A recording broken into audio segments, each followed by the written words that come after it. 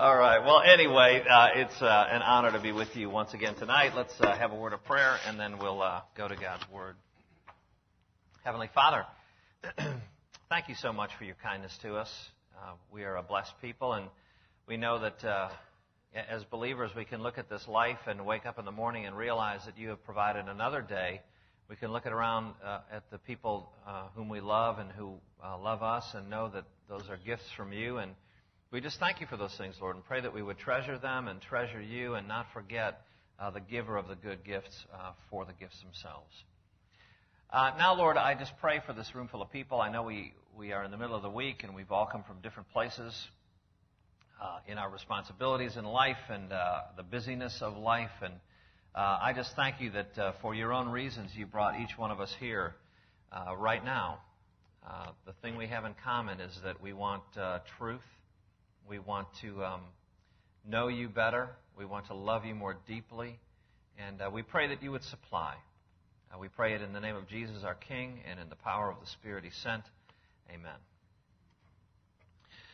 Well, as you know, this summer series was named The Hard Sayings of Jesus.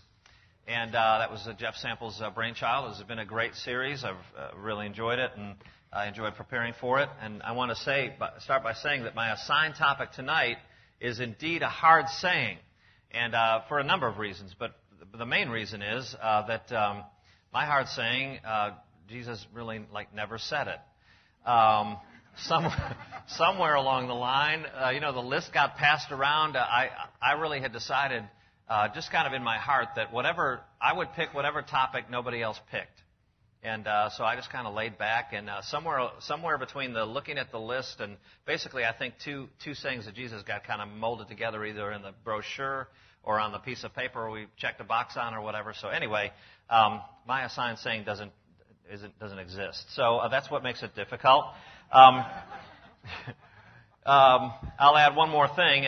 What I thought I was going to say was teach on was forgive your enemies. Okay, I think that's love your enemies and pray for those who persecute you, and some other things about forgiveness. So anyway, the idea of forgiveness is certainly upheld in the whole of Jesus' teaching, and we'll touch on that at least to a minor degree. But that said, let's go to God's Word and look at it together. Matthew chapter 5.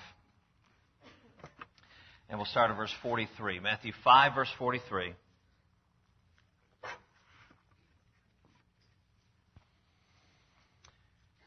Jesus says this: You have heard that it was said, love your neighbor and hate your enemy.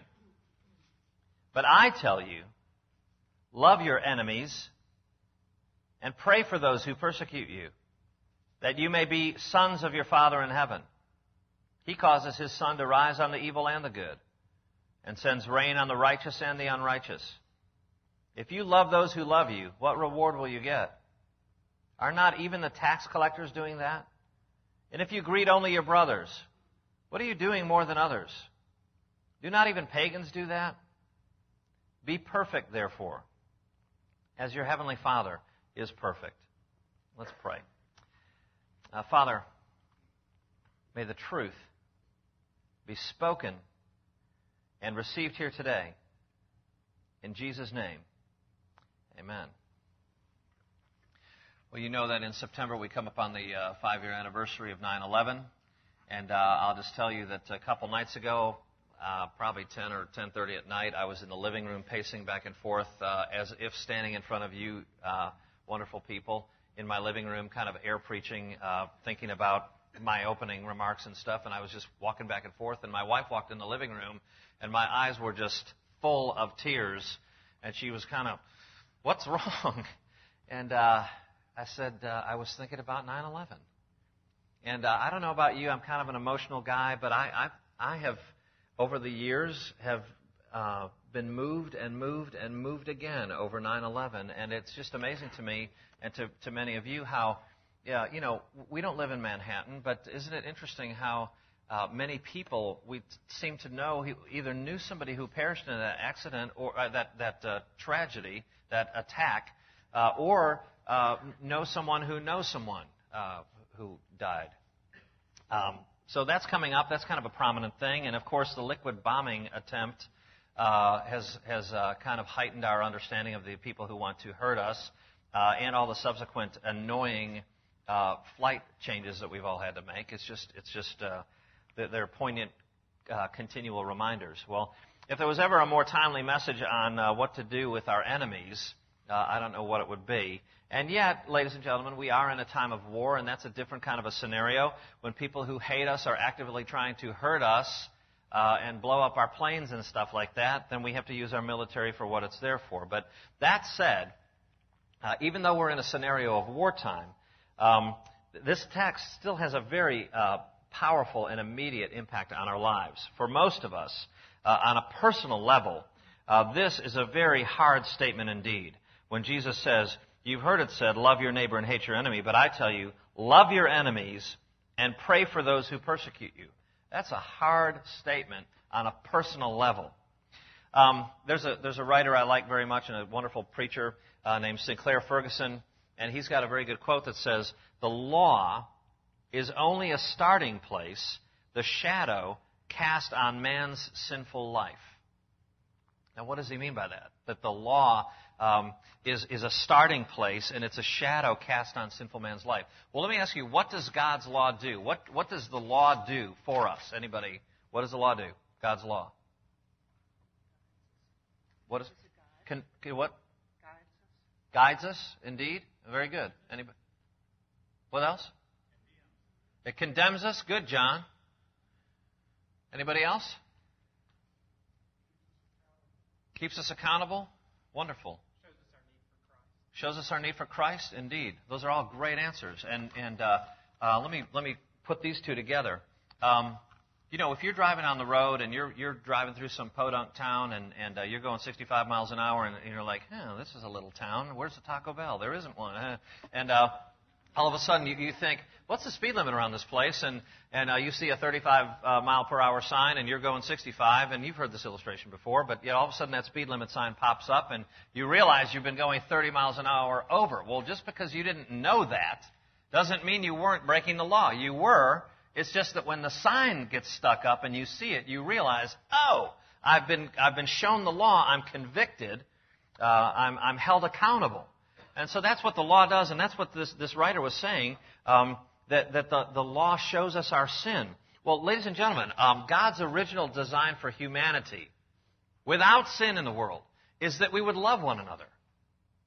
And, of course, sin enters the picture and taints that, ruins it, tarnishes it, affects everything. But God's original desire doesn't change. The desire is still that men and women, everyone, would still love each other. So that in this world, though fallen, we should love even our enemies. And so what Jesus is doing is he's holding up a spiritual speed limit sign for us in his teaching here. Well, our first point is this. Please won't you be my neighbor? And I know what you're thinking, and I've already printed up the lyrics of that wonderful piece of music by Mr. Rogers. I don't mean Adrian. He sings, it's a beautiful day in this neighborhood, a beautiful day for a neighbor, would you be mine? You remember that, right? And then there's another wonderful verse, and then it's really a well-constructed song. He's got a bridge in there, and here's the bridge. He says, I've always wanted to have a neighbor just like you. I've always wanted to live in a neighborhood with you. And you know the big finish. But anyway, what I thought was so interesting about that is, he's pleading, would you be mine? Could you be mine? Won't you be my neighbor? Won't you please? Won't you please? Won't you please? And, what's unique about that is, a neighbor is desirous. He wants you to move in. Won't you please? I've always wanted to live by somebody just like you. And in our passage, it addresses quite another thing. And it's what makes the saying hard. In verse 43, look at it. It says, you have heard that it was said, love your neighbor and hate your enemy. But I tell you, love your enemies and pray for those who persecute you. Well, there's a repeated refrain in the Sermon on the Mount by Jesus, and we've just seen it here. When Jesus says, you've heard that it was said, ... but I say to you, I tell you. You've heard that it was said, but I say to you. Well, that's a common refrain in the Sermon on the Mount, which the Sermon on the Mount is Matthew 5, 6, and 7. It's the most quoted, most written about, most studied 3 chapters in the Bible. In fact, I've got 16 commentaries on the book of Matthew. 6 are just on the Sermon on the Mount. So you can tell just by looking at my shelf how much literature is written about these 3 chapters. And throughout it, Jesus says, "You've heard that it was said, but I say to you." And there are several important implications about that. First of all, Jesus is making a declarative statement. He's basically saying he's somehow qualified to interpret the law. And not only that, he's saying that he's more qualified than anybody else to interpret the law. Because when he says, "You've heard that it was said, but I say to you," he's saying, somebody else told you, somebody else interpreted the law, your rabbi, your teacher, somebody else was schooling you, okay? But I say to you, this is what it really is supposed to mean. So he's not only saying he can interpret the law, which only God can do, but he's saying, I'm the most qualified, I'm the only one who can interpret the law. Well, the professional clergy of Jesus' day wouldn't like that very much. First of all, it kind of upsets the rabbi-disciple relationship there, and also kind of monkeys with their power base and everything. But also, if Jesus is saying these things and he really believes what he's saying, he says, "You've heard it said, but I say to you," what he's really doing is if he's not the Son of God, it's blasphemy. If he's not who he claims to be, it's blasphemy. He's stepping in the place of God and interpreting God's law. And, of course, he is the Son of God. And it's not blasphemous. No one is better to interpret the law than him. Well, so, when Jesus says, "You've heard it said, but I say to you," every time you see one of those things, you need to remember he's not augmenting the law. Jesus is not taking the law to a deeper degree, or he's not kicking it up a notch. That's not what he's doing. I know a lot of people say that, he's augmenting the law. He's taking it up a notch. That's not what he's doing, though. What he's doing is he's elucidating what the law meant in the first place.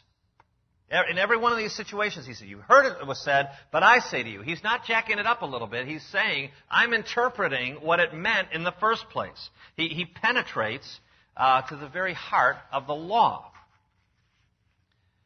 So let's start with the problem. The problem is in verse 43, "You heard that it was said, love your neighbor and hate your enemy." Well, loving your neighbor, that's a good thing.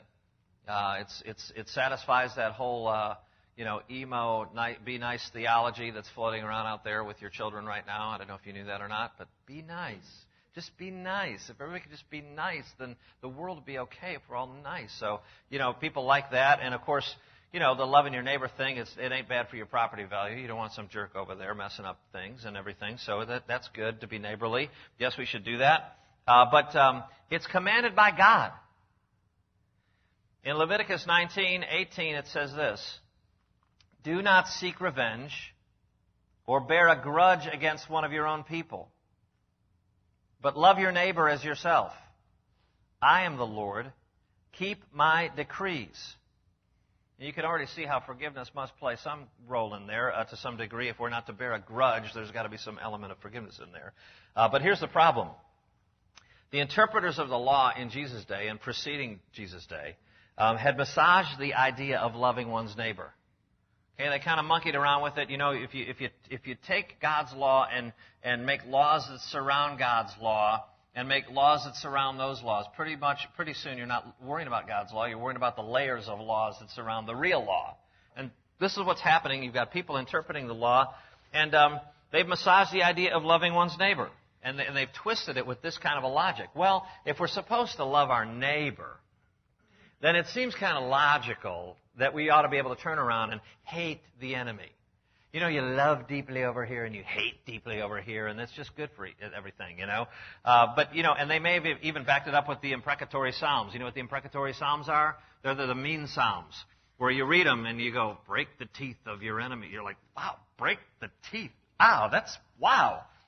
But in those kinds of Psalms, and in the Bible, when you see those kinds of things, those imprecatory type things, those are not, "I don't like this person, Lord, and I just pray that you'll kill him."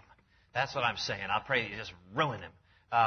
It's saying, the psalmists are saying, "Lord, iniquity, people are against you. Might your holy courts be served. Might justice be served. Might vengeance be yours, not mine." And so when you see psalmists writing so sternly, they're saying, "Lord, you take vengeance.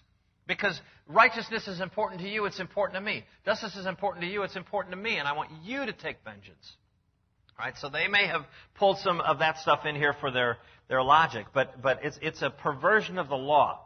Because to say love your neighbor and hate your enemy does two things. It omits something, and then it adds something. I read to you Leviticus 19:18. Look at verse 43 if you would. Just look at it. And let me read Leviticus 19 for you again. Just put your eyes on verse 43. Look at it. Do not seek revenge or bear a grudge against one of your own people, but love your neighbor as yourself. What do they leave out? The teachers of Jesus' day. That love your neighbor as yourself, kind of a big deal. Because that's not a theology that says, oh, we should put ourselves in first place and that we should have this anthropocentric attitude about everything. That's not what that's saying. It is to say, we kind of care about our own survival, don't we? I mean, when you're hungry, you eat. When you're thirsty, you're looking for the next place to pull over to get a bottle of water. I mean, we care about our own survival. We care about cleaning our body. We care about it if we stub our toe and we're limping around. That makes a big difference to our existence. That's built into us.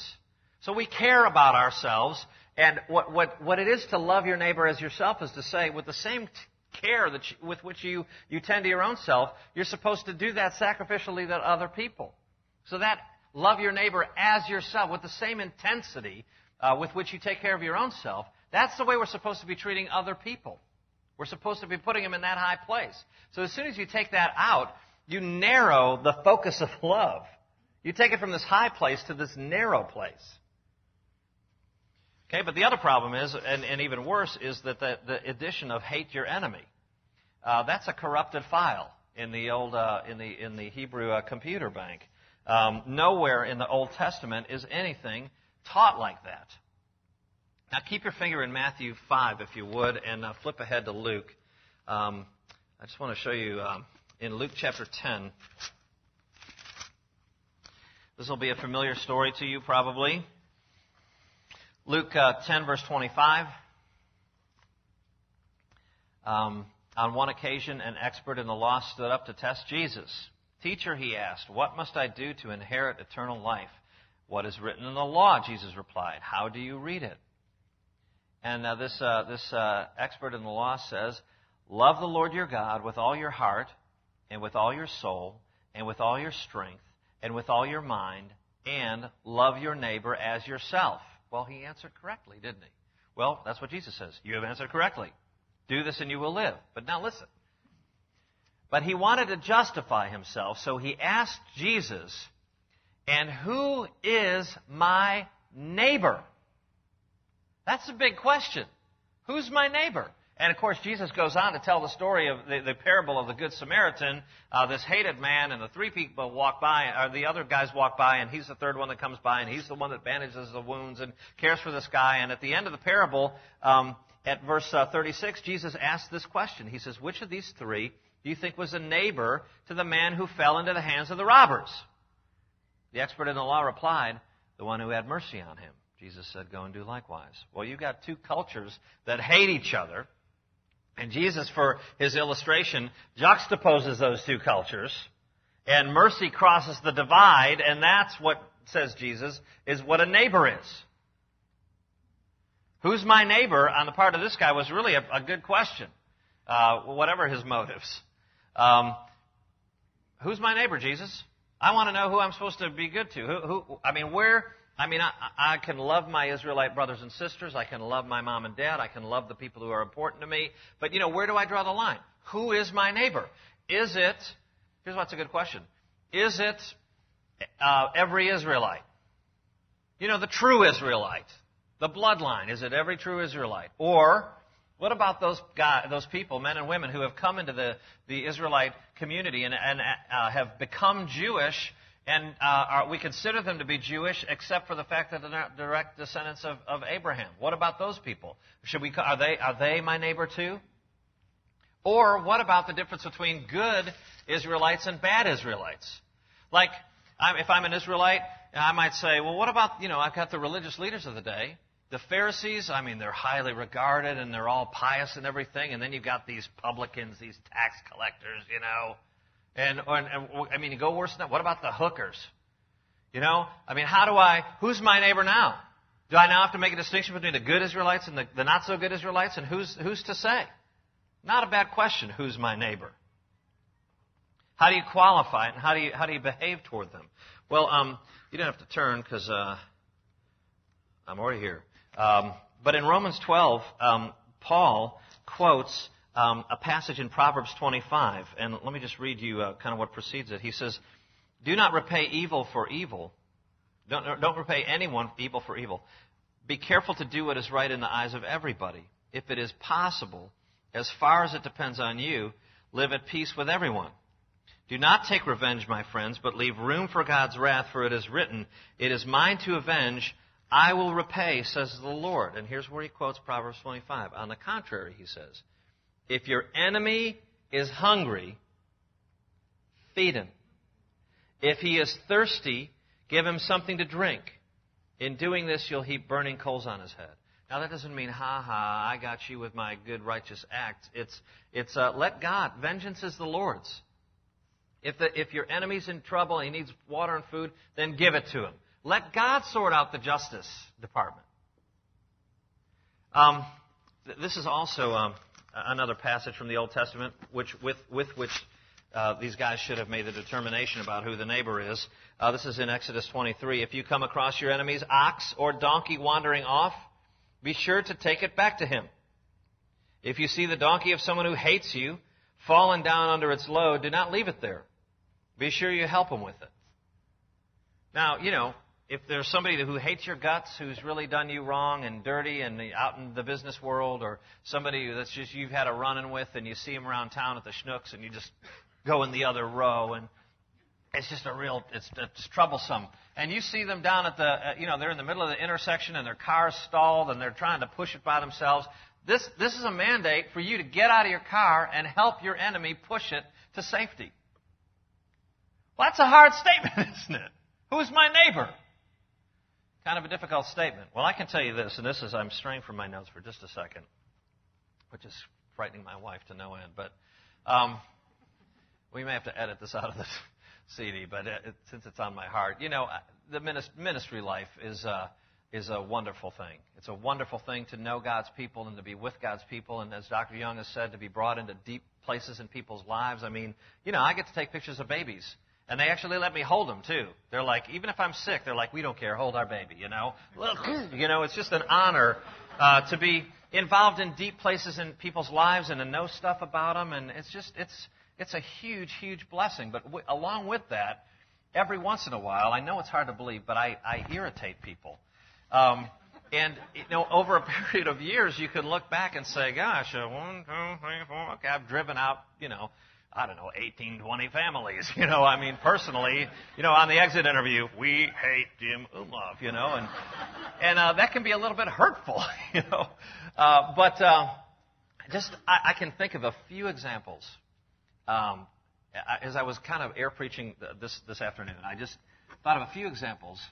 The Lord has just been so kind to me, because I'm telling you, there are a few cases that I can think of where, I mean, specifically, we hate Jim Umlauf. And the Lord has done something in my heart that's very mysterious, where I mean, I look at those people, and I'm not like, I love you, but, you know, there's no but. I mean, I care about these people, and I want them to do well, and it's just amazing, ladies and gentlemen. It's just amazing how God will heal relationships and move you through things. And anyway, I just thought you want a real example of life. I can give you one. Loving those who may persecute you, rightly or wrongly. I mean, the hurt might be still the same, but I'm telling you, if we heed God's command on this, I'm just telling you from personal experience, He honors it. He does. Well, let me say this, switching gears slightly. I've said this to a number of rooms full of people in my lifetime, and there's always this huge sense of relief that kind of falls over the room. And in fact, there's like this giddiness. Nobody wants to act excited, but they really are when I say this. That nowhere in the Bible are you commanded to like everybody. You see what I mean? I mean, it's like, amen! Praise the Lord, you know. On the contrary, I think that, you know, our personalities are all different, and, you know, I come barreling down here from the north, you know. I mean, it's just, God puts different people. I mean, think about your own family. Does anybody have irritating family members? You know, some of you are like, my children, you know. But I think God, He uses that. He allows differences of personalities into people's lives, and we don't have to like everybody.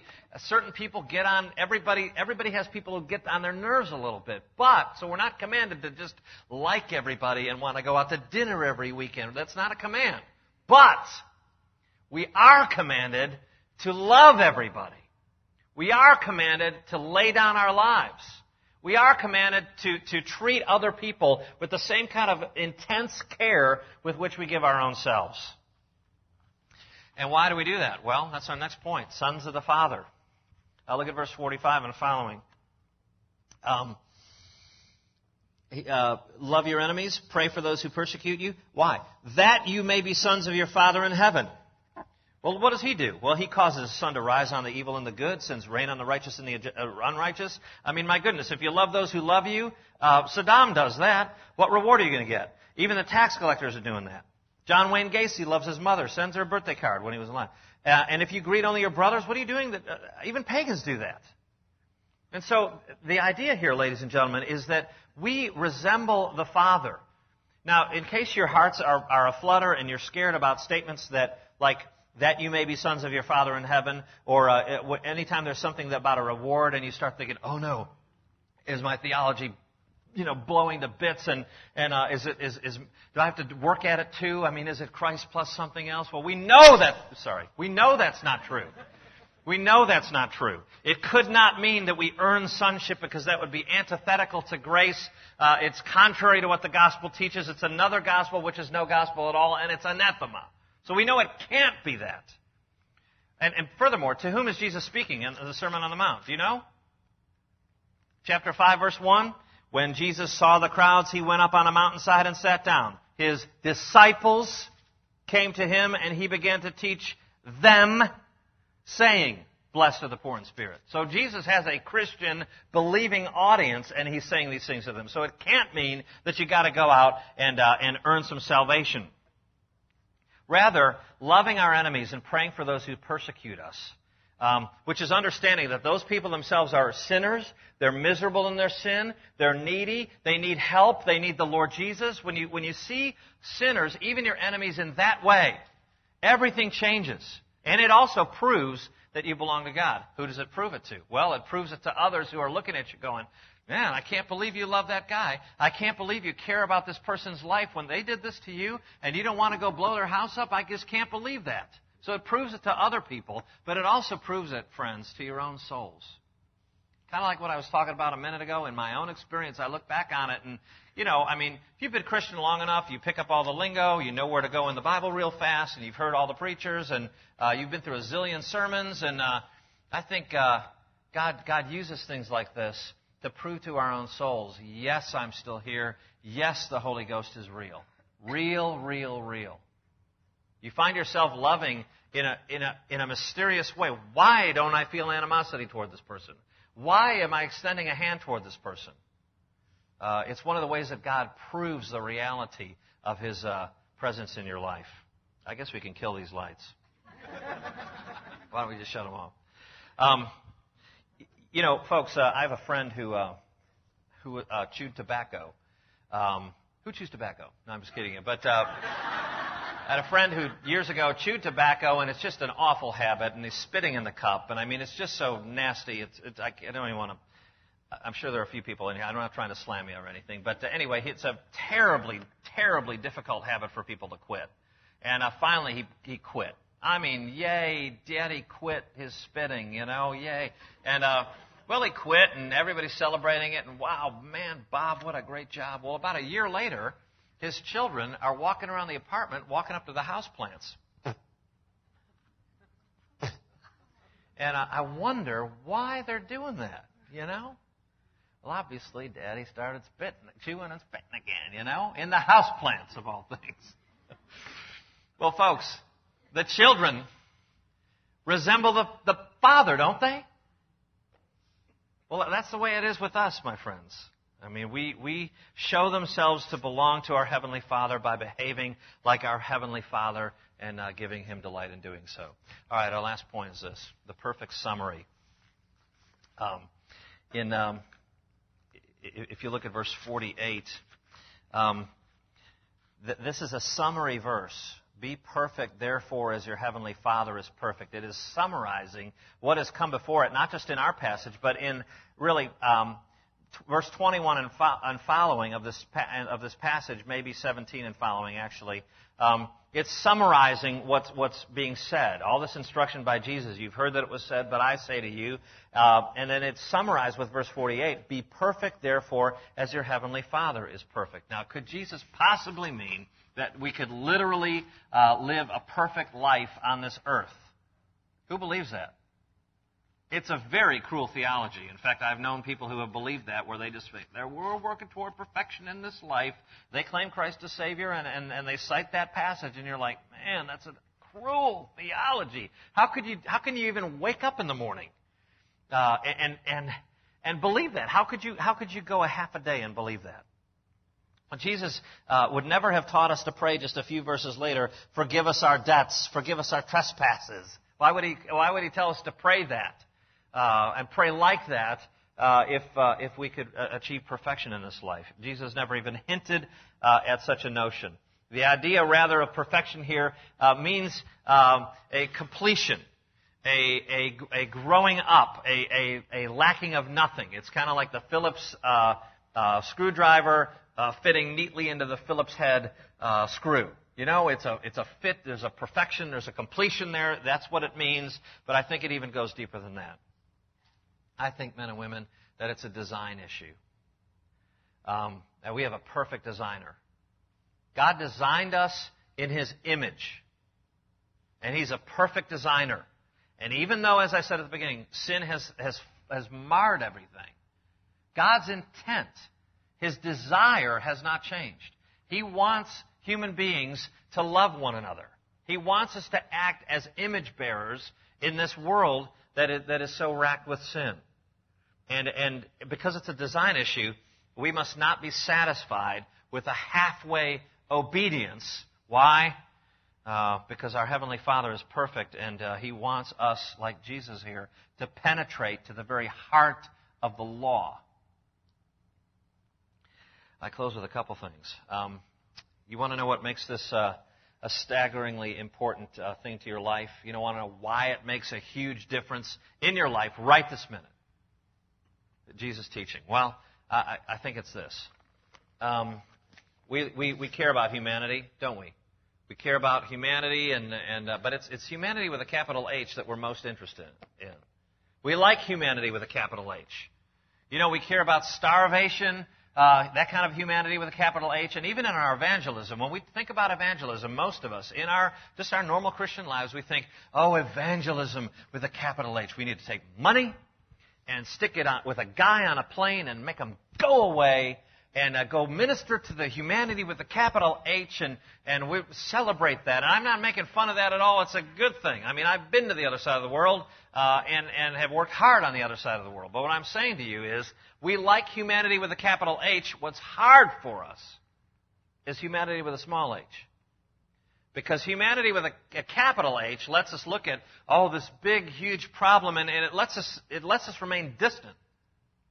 Humanity with a small h makes us act sacrificially and lay our lives down and get interested in somebody's life and care about the nitty-gritty and shed tears with somebody in the middle of the night. I mean, that's what humanity with a small h looks like.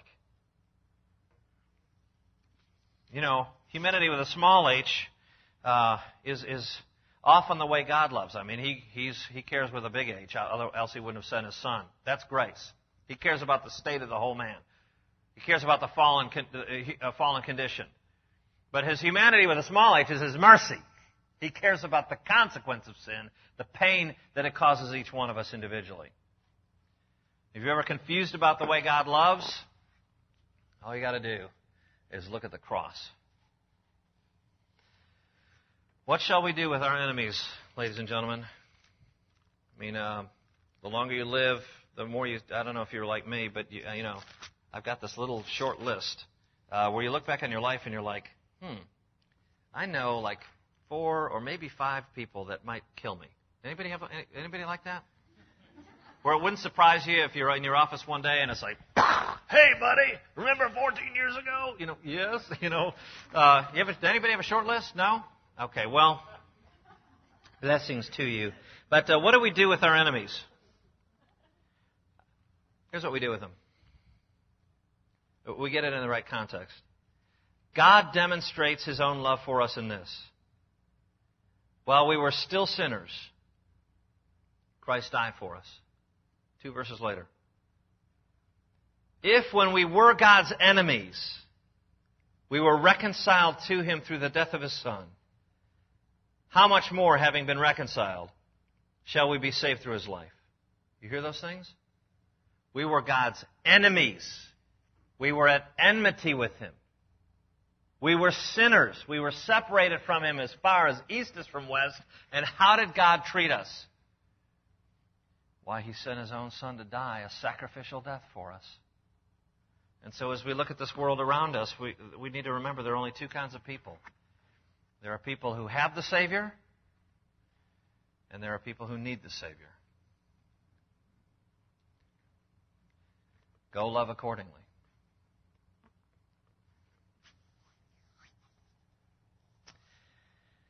Heavenly Father, we take You for granted. We live in a free country, and we live in a place where we see Christians all over the place, and we speak freely about Your Word, and it's almost at times strange to run into non-Christians. But we want to be reminded, Lord, that we were enemies of Yours. We were far away from You. We were in a hostile place, and You saw fit to love us anyway and to send Your own Son in His righteousness to die a terrible death on a cruel cross that we deserved.